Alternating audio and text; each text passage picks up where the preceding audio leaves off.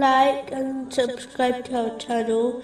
Leave your questions and feedback in the comments section. Enjoy the video.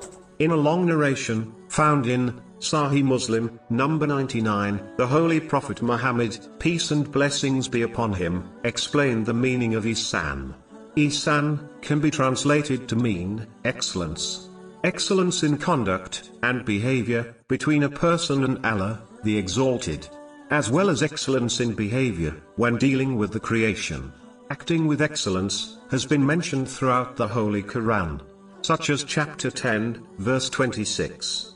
For them who have done good is the best reward, and extra. The Holy Prophet, peace and blessings be upon him, has explained this verse, which is found in Sahih Muslim, numbers 449 and 450. The word more in this verse refers to when the inhabitants of paradise will be blessed with the divine vision of Allah, the Exalted. This reward befits the Muslim who acts with excellence, as excellence means to lead one's life as if they can witness Allah, the Exalted, observing their outer and inner being at all times. A person who can observe a powerful authority watching them will never misbehave out of awe of them. In fact, the Holy Prophet, peace and blessings be upon him, once advised someone to always behave as if they were being constantly observed by a righteous man they respected. This narration is found in Al-Mujam, Al-Kabir, number 5539. It is a fact that all power and might belongs to Allah, the Exalted.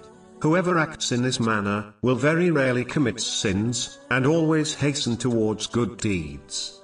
This attitude creates the fear of Allah, the Exalted, and acts as a shield from the fire of trials in this world, and the fire of hell in the hereafter. This vigilance will ensure one not only fulfills all their duties towards Allah, the Exalted, but it also encourages them to fulfill their responsibilities towards the creation, the peak of which is to sincerely treat others with kindness. This person fulfills the narration found in Jami at-Tirmizi, number 2515, which advises that a person cannot be a true believer until they love for others what they love for themselves. The next podcast will continue discussing this narration.